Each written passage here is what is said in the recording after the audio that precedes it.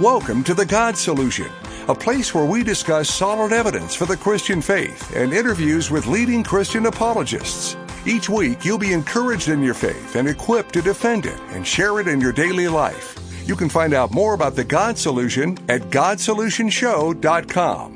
Now, here's your host, Nate Herbst. Welcome to the God Solution Show, where we discuss answers to humanity's questions about God and God's answers for humanity's questions. I'm Nate Herbst, and I'm excited that you're tuned in. Today we're going to be interviewing J. Warner Wallace, world-renowned Christian apologist and police officer and detective. He's going to be talking about the Black Lives Matter, innocent people being shot by police being killed by other people. He's going to be talking about all that's in the news today and a Christian response to those issues. Well, welcome to the God Solution Show, J. Warner Wallace. Thanks for having me. I appreciate it. Good to be here. Well, you are uniquely qualified to talk about a lot of what's been in the news recently. For one, you're a lifelong police officer and a detective, a cold case homicide detective. And for two, you are a Christian apologist. And a lot of people in the audience know that Christian apologetics involves giving a response. In fact, that's the Greek word that's used in 1 Peter 3:15, where we're told to give a response. And so when we think about police officers qualified to give a response concerning a lot of what's going on right now, you come right to the forefront of my mind. So thanks for being here. Well, I'm glad that this is something that typically, I'll just tell you, you probably know my work, is that I try to stay tightly in my lane, making the case for Christianity, making the case for God's existence, making the case for the reliability of Scripture.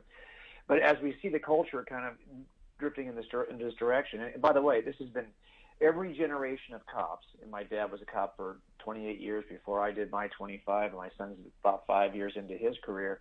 And I can tell you that every generation has really had to see a little bit of this and had to deal with some of this.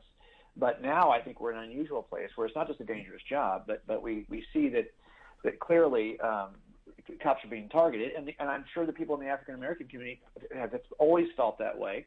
And so it's really about us trying to bridge this divide by helping each side see where we're coming from, and then really admitting on both sides where we can do better. And so that's why I tried to start writing about this in the last couple of weeks. Well, that's an important and a humble response. First of all, before we go any further, I just want to say thank you for your service as it regards your police work. Of course, I'm thankful for your apologetics as well, but thank you for your service. Well, thanks so much for saying that. It always strikes me as, we're just average. Most people who work in law enforcement, well, all of us, we are just average people who went through this vetting process to hopefully do something we thought we were called to do, even if we weren't Christians or believers or theists. We felt like this job was something we were called to do. And so you really feel quite pedestrian and ordinary while you're doing it. And so then when someone says, well, thanks for your service, well, I'm always almost uncomfortable because I feel like, well, anybody can do that. I mean, anybody could have done this job.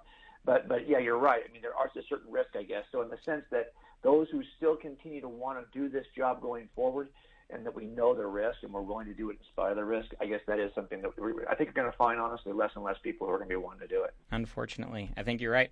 Well, let me tell you a little bit about my background, and I want the audience to hear this.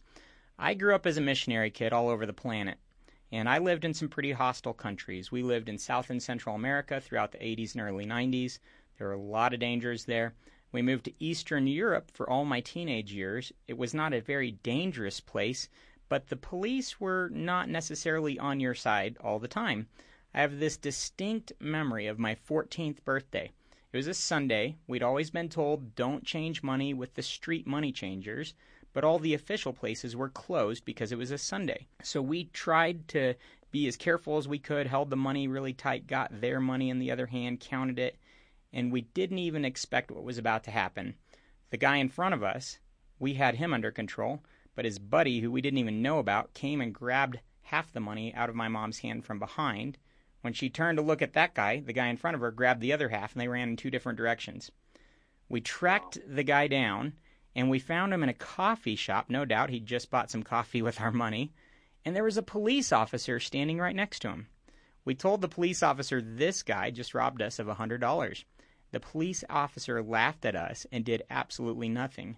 He was part of the whole the business, I guess. So that experience and countless others gave me a profound sense of gratitude for what we have in this country. I can call the police at any time and know they're on my side. They're going to help me. They're going to be there to protect me and my family. So I'm thankful for the police here. And of course, as a Christian, I hurt for the families of those who are innocently gunned down. So we're going to talk about some of this stuff today. So what's going on in our nation? Well, okay, so part of it, let me just get to a really critical foundational issue. We have this charge of racism. And I absolutely agree with it. I think that there's racists in every group. If it's police officers, doctors, firemen, civil rights leaders, professors, politicians, there are racists in every group. And here's why. We are all cut from the same human cloth. Mm-hmm. And we all have a deeply rebellious, fallen nature that prides itself, that's a good word I think to use here, on not so much racism. I call this otherism. It's that we will find some way to separate from everyone else and say our group is better. And even if there were no races and every male looked identical and every female looked identical, we would then retreat to something else that we would use to separate from the other group and say our group is better. And this is what this fallen nature of who we are is described perfectly in the Christian worldview. But when our culture moves further and further away from the Christian worldview, then the explanatory power of Christian anthropology, this idea that we are created in God's image and all of us are capable of great beauty, yet at the same time are deeply rebellious and fallen and want to chase our own lusts, passions, and prideful position, authority, respect. We chase all of that to the exclusion of others. That's just the nature of who we are. And in the same person, we're dualistic. We have both. That's the enigma of man. And so the Christian worldview explains this and even gives us a pathway to deal with it. But don't be surprised if we are going to reject our Christian foundations and reject the Christian worldview. This will get worse and worse because we don't see the common things that we all share, which are really three things that are the foundation of all worldviews. How did we get here? Why is it so messed up? How do we fix it? Those three questions, if we were united in our worldview, would have a common answer. But even if we aren't united in our worldview, those are the three things we share in common. All of us are created in God's image, deeply fallen, in need of a Savior. And if we could stop for a moment and ask ourselves, the stuff that separates us, is it as important as the stuff that is common to all of us? No, it's not. But we tend to focus on what separates us. Again, this is part of our fallen nature. Then on what? So I always say, hey, look, we got to stop calling it the other side. There is no other side. We got to love the other side, but there is no other side. Mm-hmm. And that's part of the way we love is to get rid of this idea that we are somehow different. Oh, you're different because you're racially different? Really? We're still the same fallen humans in need of a Savior. And so I think that this is hard. It's hard for me to make this case amongst law enforcement unless all of us happen to be Christians, and we're not. Mm-hmm. And it's hard for me to make this case amongst any minority group unless all of us share that common worldview, and of course we don't. And we're moving further and further away from that. So this is going to be harder and harder, I think, for us to reconcile. I don't see this as a problem that we have an easy fix for. I actually think it's on a trajectory that probably isn't great. Yeah, it's terrifying. I mean, how does the average police officer feel right now when they report to work in the morning? I mean, I don't even know what goes through their mind. Is this my last day? Is this it? Well, again, a lot of it, I wrote an article last week called 6 Things That Might Change the Way You Think About Police Officers. And I know that was relatively controversial because it really is coming from this one side of the equation, the police officer side of the equation. And I recognize that there is an important African-American side of the equation, which is just as valid, that has to be addressed. But because I'm a white male who works in law enforcement, I can really only contextualize it, from my own position. So I have to start there. And I can do some research, and I can try my best to see the balance in it. But I just wanted people to see that part of the problem is that you don't understand that the culture doesn't even understand what it is they're asking us to do. And what typically happens is every time we start a shift, we look at crime reports from the day before we actually work that shift to see what's happening in our city, and is there a commonality in suspect description that we ought to be looking for? Or is there a series of crimes with no description of a suspect, but we know we've got a bunch of cars stolen overnight in this particular part of town? If we see that kind of a pattern, well, then guess what we're going to do in our patrol work tomorrow? We're going to be patrolling that area in the middle of the night because we think that cars are going to be stolen from that area. So what we do is always in response to the reports of crimes. And here's the problem. If the reports of crimes we receive seem to be all in a certain region, then that region is going to get special attention. If it seems to be all of a certain kind of described suspect that the victims are describing, well, then that's the kind of suspect we're going to look for. And that's a harsh reality. I know it's not an easy truth, and it's not a palatable truth for a lot of people. But what we have sometimes is that we notice that some groups in some parts of the city are involved in crimes at a higher level than others.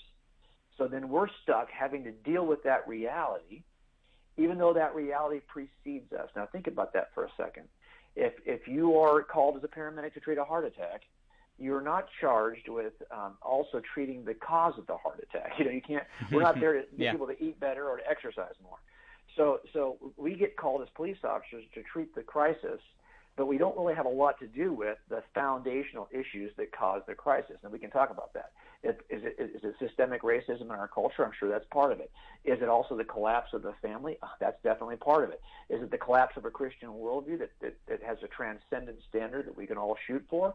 That's going to be part of it too. But as officers, we can't deal with that. We have to deal with this other. Now, let me just flip the coin real quick. I know we're going to be short on time, but let me just flip the coin for a second. Mm-hmm. There's a percentage of officers who will lose their temper, who will do the wrong thing on an occasion. There's no doubting that. And I'm sure there's a percentage of officers that have racist inclinations, okay? Because we're coming out of the general population. You're going to hire us out of the general population. And if you're going to hire humans to do this job, then get ready. Some percentage you're not going to like, because that's just how we represent ourselves in the culture. From the other side, though, I think it would be fair to say that there's going to be racists in every group, including the other side that complains about racism. There'll be some share of that there as well. But we don't want, as officers, to be judged by this small percentage. And I could argue how small the percentage is. If you look at, for example, the number of police contacts every year with the public, and then how many of those turn into violent interactions in which somebody dies, it's incredibly low. But regardless, let's just say there's some percentage of police officers we shouldn't probably have in law enforcement. Well, on the other side, there's a small percentage also that are involved in crime. Officers don't want African Americans to judge us on the basis of those people who are in our group who are doing what they shouldn't do. But it's fair, I think, for them to be able to say, well, then don't judge us, because if you look at the arrest statistics for black males and African American females, for example, you'll see that it's always at about 9%. That means that 91% of that community is law-abiding. So we cannot look at the other side in either direction and judge a huge majority by a small minority. And both sides have an inclination to do this. And so the first thing we have to do is get good information in our hands to realize that we aren't dealing, although they get all the press, the 9% or the 10%, whatever the percentages is on both sides, they get all the negative press. Keep balance on this. That's not who we are. But also always look at it through the lens of your Christian worldview and understand that as humans, I expect this kind of thing. If there's an opportunity for racism, I expect it. If there's an opportunity for any kind of otherism, I expect it, because that's the nature of who we are as Christians, as a humans, through our Christian worldview. Yeah, and that's, again, we as Christians come to this with this realization that we're intrinsically flawed, that we're sinful. And That's there right. are answers in Christ that I don't believe we find anywhere else. So far this year, something like 68 police officers have been killed. I'm just Googling that real quickly. I'm not sure if that statistic is accurate. Since you posted these two articles, there was another mass shooting of police officers, 3 killed. It's just heartbreaking, you know. I told somebody that afternoon, Sunday afternoon, about the shooting. They said, oh, yeah, I heard about that in Dallas. And I'm like, no, there's another one. So this is not a one-way street. This is becoming far too commonplace, and it's terrifying. And again, there are all these different sides. So let's talk about your articles. I want to refer people to coldcasechristianity.com. Again, coldcasechristianity.com. And that is your website, and you have a ton there. Congratulations, by the way. I don't think I know of an apologist with a sharper website with more content. So way to go on that. So please, if you're listening, find a time to go to coldcasechristianity.com. But there are 2 articles that you wrote about a week ago that deal with this. One deals with the Christian response, and it's 6 ways Christians can respond to the growing police dilemma. And the other one deals with the issue, and it says 6 things that may change the way you think about police officers. Do you mind if we talk about those for a minute? Yeah, please. I'm happy to. Awesome. Okay, so what are some of those 6 things that may change the way people think about police officers? Yeah, and when I wrote this, I wrote it, and after I wrote it, I read it, the next day, and I thought there's so much more I could say in each category. Maybe I'll have to do that, because my fear, of course, is that anytime you try to abbreviate something, you either end up, leaving something out that makes you appear as though you don't have a balance on the issue. Mm-hmm. But I think what I've tried to do here is just to say 6 things about law enforcement in general. The first is that no one's more upset about bad police shootings than good police officers. Mm-hmm. Nothing makes us crazier. There's no way we want to be seen in this light. And so when someone does, I can tell you, I'll just be honest with you, I used to watch Cops, the TV show, mm-hmm. and I would see some of the officer tactics, the defensive tactics, how they would walk up on a police car, and some agencies are very small, and maybe they don't have the level of training that larger agencies do. The higher the crime rate and the larger the city, your cops probably are going to be even better trained because they're constantly dealing with danger. And so if I'm in a place where I only maybe make a stop like this once or twice a year, well, then I'm not going to be very good at it. If I'm making 4 or 5 of these a night, I get better at it. So I used to be embarrassed by watching the tactics of some of the things I would see online from cop shows where no one's been trained. And so I can tell you that we all do this, and we are embarrassed. And I'm sure the other side would say the same thing, that 91% of law-abiding citizens is probably the first to get upset when somebody does something that's just openly wrong. And it's like, now we look foolish. Number 2, that people have to understand that what we do is proactive. In other words, there aren't any patrolling firemen, but there are patrolling police officers, because you don't just want us to respond to a crime. You actually want us to stop the crime before it occurs. Well, how in the world are we supposed to do that? Well, we look at crime rates from the night before, all the crime reports, and then we start to go out and look or give extra patrol to those areas where these crimes are occurring, or we look for the people who have been described in the reports. And that's dicey. Think about that for a minute. Do you really want us to do that? We're going to have to make a decision as a culture if we want our officers to continue to try to work proactively. Third, you have to remember that we get to see the worst slice of all culture, because that's who calls us to the scene. More than likely, if you're calling a police officer, it's not because you're trying to report a really good day. It's not even like other situations where you're looking for medical help. You're calling a police officer because you've got either a life-threatening or just a mess of domestic violence. And so when you get to these, it's really easy to get a distorted view. Not every husband is beating their wife or vice versa, but you're only going to be called to those households where that's happening. And so it's hard to keep, a clear perspective on this. So just keep that in mind as you're assessing how it is officers respond to things. And remember that we don't work aimlessly. That's the 4th thing, that we do actually target the described. So, for example, if I had a series of armed robberies in the North End involving redheaded white males in a tan car, well, then guess what I'm looking for tomorrow? Redheaded white male in a tan car. Now, you might drive through my city as a redhead in a tan car and have nothing to do with this series, but you're probably going to get contacted by a police officer. Why? Because I've got a report from yesterday in which this very description was offered for the suspect. Now, we have to be very careful. If we're going to do that, we have to be very communicative, talk to people, explain why we're doing stuff. But in the end, don't be surprised. Now, this is the problem. This is where the incredibly controversial thing comes up, is that if you look at the number of African Americans in the culture, it's about 13 to 15%. And you compare how many crimes are committed compared to, say, the white population, you're going to find out that the crimes committed by African Americans are higher. I mean, it's the ugly truth. I don't like it. I'm disappointed by it. I'm conflicted by it, because at the same time, I know that I don't think that group is fair to judge that group on the basis of any behavior of a subset.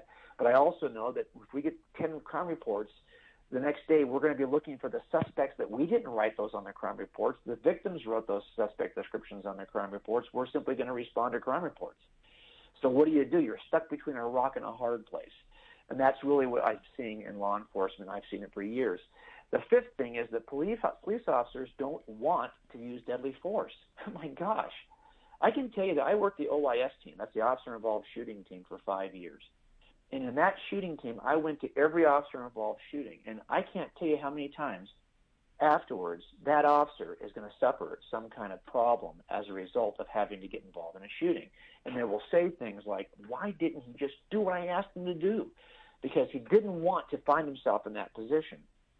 And so we have a palette of potential uses of force. We can use our fists. We can use our command presence and our voice. We could use a taser if need be. Or we have this whole palette of options. Of course, we want to use the lowest thing on the continuum. We don't want to use the highest thing on the continuum. But we also are not obligated to get killed before we pick the right one. So we're always going to do our best to match at an appropriate level the kind of force we're being confronted with. And you might think, well, wait a minute, how can people get shot unarmed? Well, this happens all the time. They just ran an experiment, as a matter of fact, for an African-American leader of the Black Lives Matter movement, and they ran him through a shoot, don't shoot scenario, and he ended up doing exactly what white officers do when being charged by somebody who was unarmed. He ended up shooting him. And, of course, afterwards, they thought, well, you just shot an unarmed man. And when they asked him, why did you shoot him? He said, well, he got too close. He got in my space. I felt like I had to defend myself. Okay. We don't want to use deadly force often, but we find ourselves there because we've run out of other options. And you might say, well, how can you run out of an unarmed man? Well, but this particular thing I'm talking about, this guy who was role-playing and was attacking him in a role-playing scenario was probably 65 pounds heavier than he was. And he thought he had no other options. Last thing in that article I talk about is that in the end, even though we have all this controversy, police officers are pretty well received, and we have a tendency to forget that. So I listed some surveys here in which we talk about, the number, like in 2011, how many people are contacted and what small percentage of these contacts actually going wrong. And also how in 2011 they did a poll, and the overwhelming majority, regardless of race, really did say that they would, number one, they would have the police back. They thought the police were helpful. They were satisfied with the police response. So I guess what I want to say in that is that we have to be careful not to vilify, even as a culture, right? Forget about African-American community vilifying police. Even as a culture, remember, like you said, most people find that the quality of police work in America is something different than it is in other cultures. Now, that does not mean that we have an excuse for any misbehavior. As a matter of fact, I would say, as somebody who's done my best to uphold really the image of God in everything I've done, I would say that if someone's going to intentionally misuse the badge, I want that person out of our ranks. And I want the punishment, and I can tell you most DA offices will give an officer, when they're found guilty, as high as they can, because we feel like officers are in a position where they should know better. They have to be the standard. Now, you might look at this, though, and say, well, don't you see those cases where it seems like officers are either being not punished enough or they're not being convicted at all, they're being acquitted. And I would say that there are times even I'm frustrated, but I also know this, I've learned a long time ago, I'm not sitting on that jury. They get every piece of information, always. I don't, as somebody on the outside kind of tracking along. So I have to respect when it's a jury, okay, suggesting there's a conspiracy. For example, recently in the deaths in New York City, where we've got these officers being acquitted, right? They were all charged with the death of an inmate, somebody in custody who died in the back of their police car. Well, it's minority-led jurors that are now acquitting these officers one after the other. And so what are we suggesting here? That there's some conspiracy that is in place? I would give you that maybe some racism involved anywhere. But I think in that situation, we have to respect the decisions of jurors. And keep in mind that whatever happens in the court system is different than the officers who are working on the street. I can get a bad decision in a court case, and it won't be my fault as the officer. So we have to be very careful to separate those things. Well, we're getting close to the end here, but I would love for you to real briefly summarize the 6 ways that Christians can respond to the growing police dilemma. Okay, first thing, we have to be educating ourselves, both sides, but not just to understand.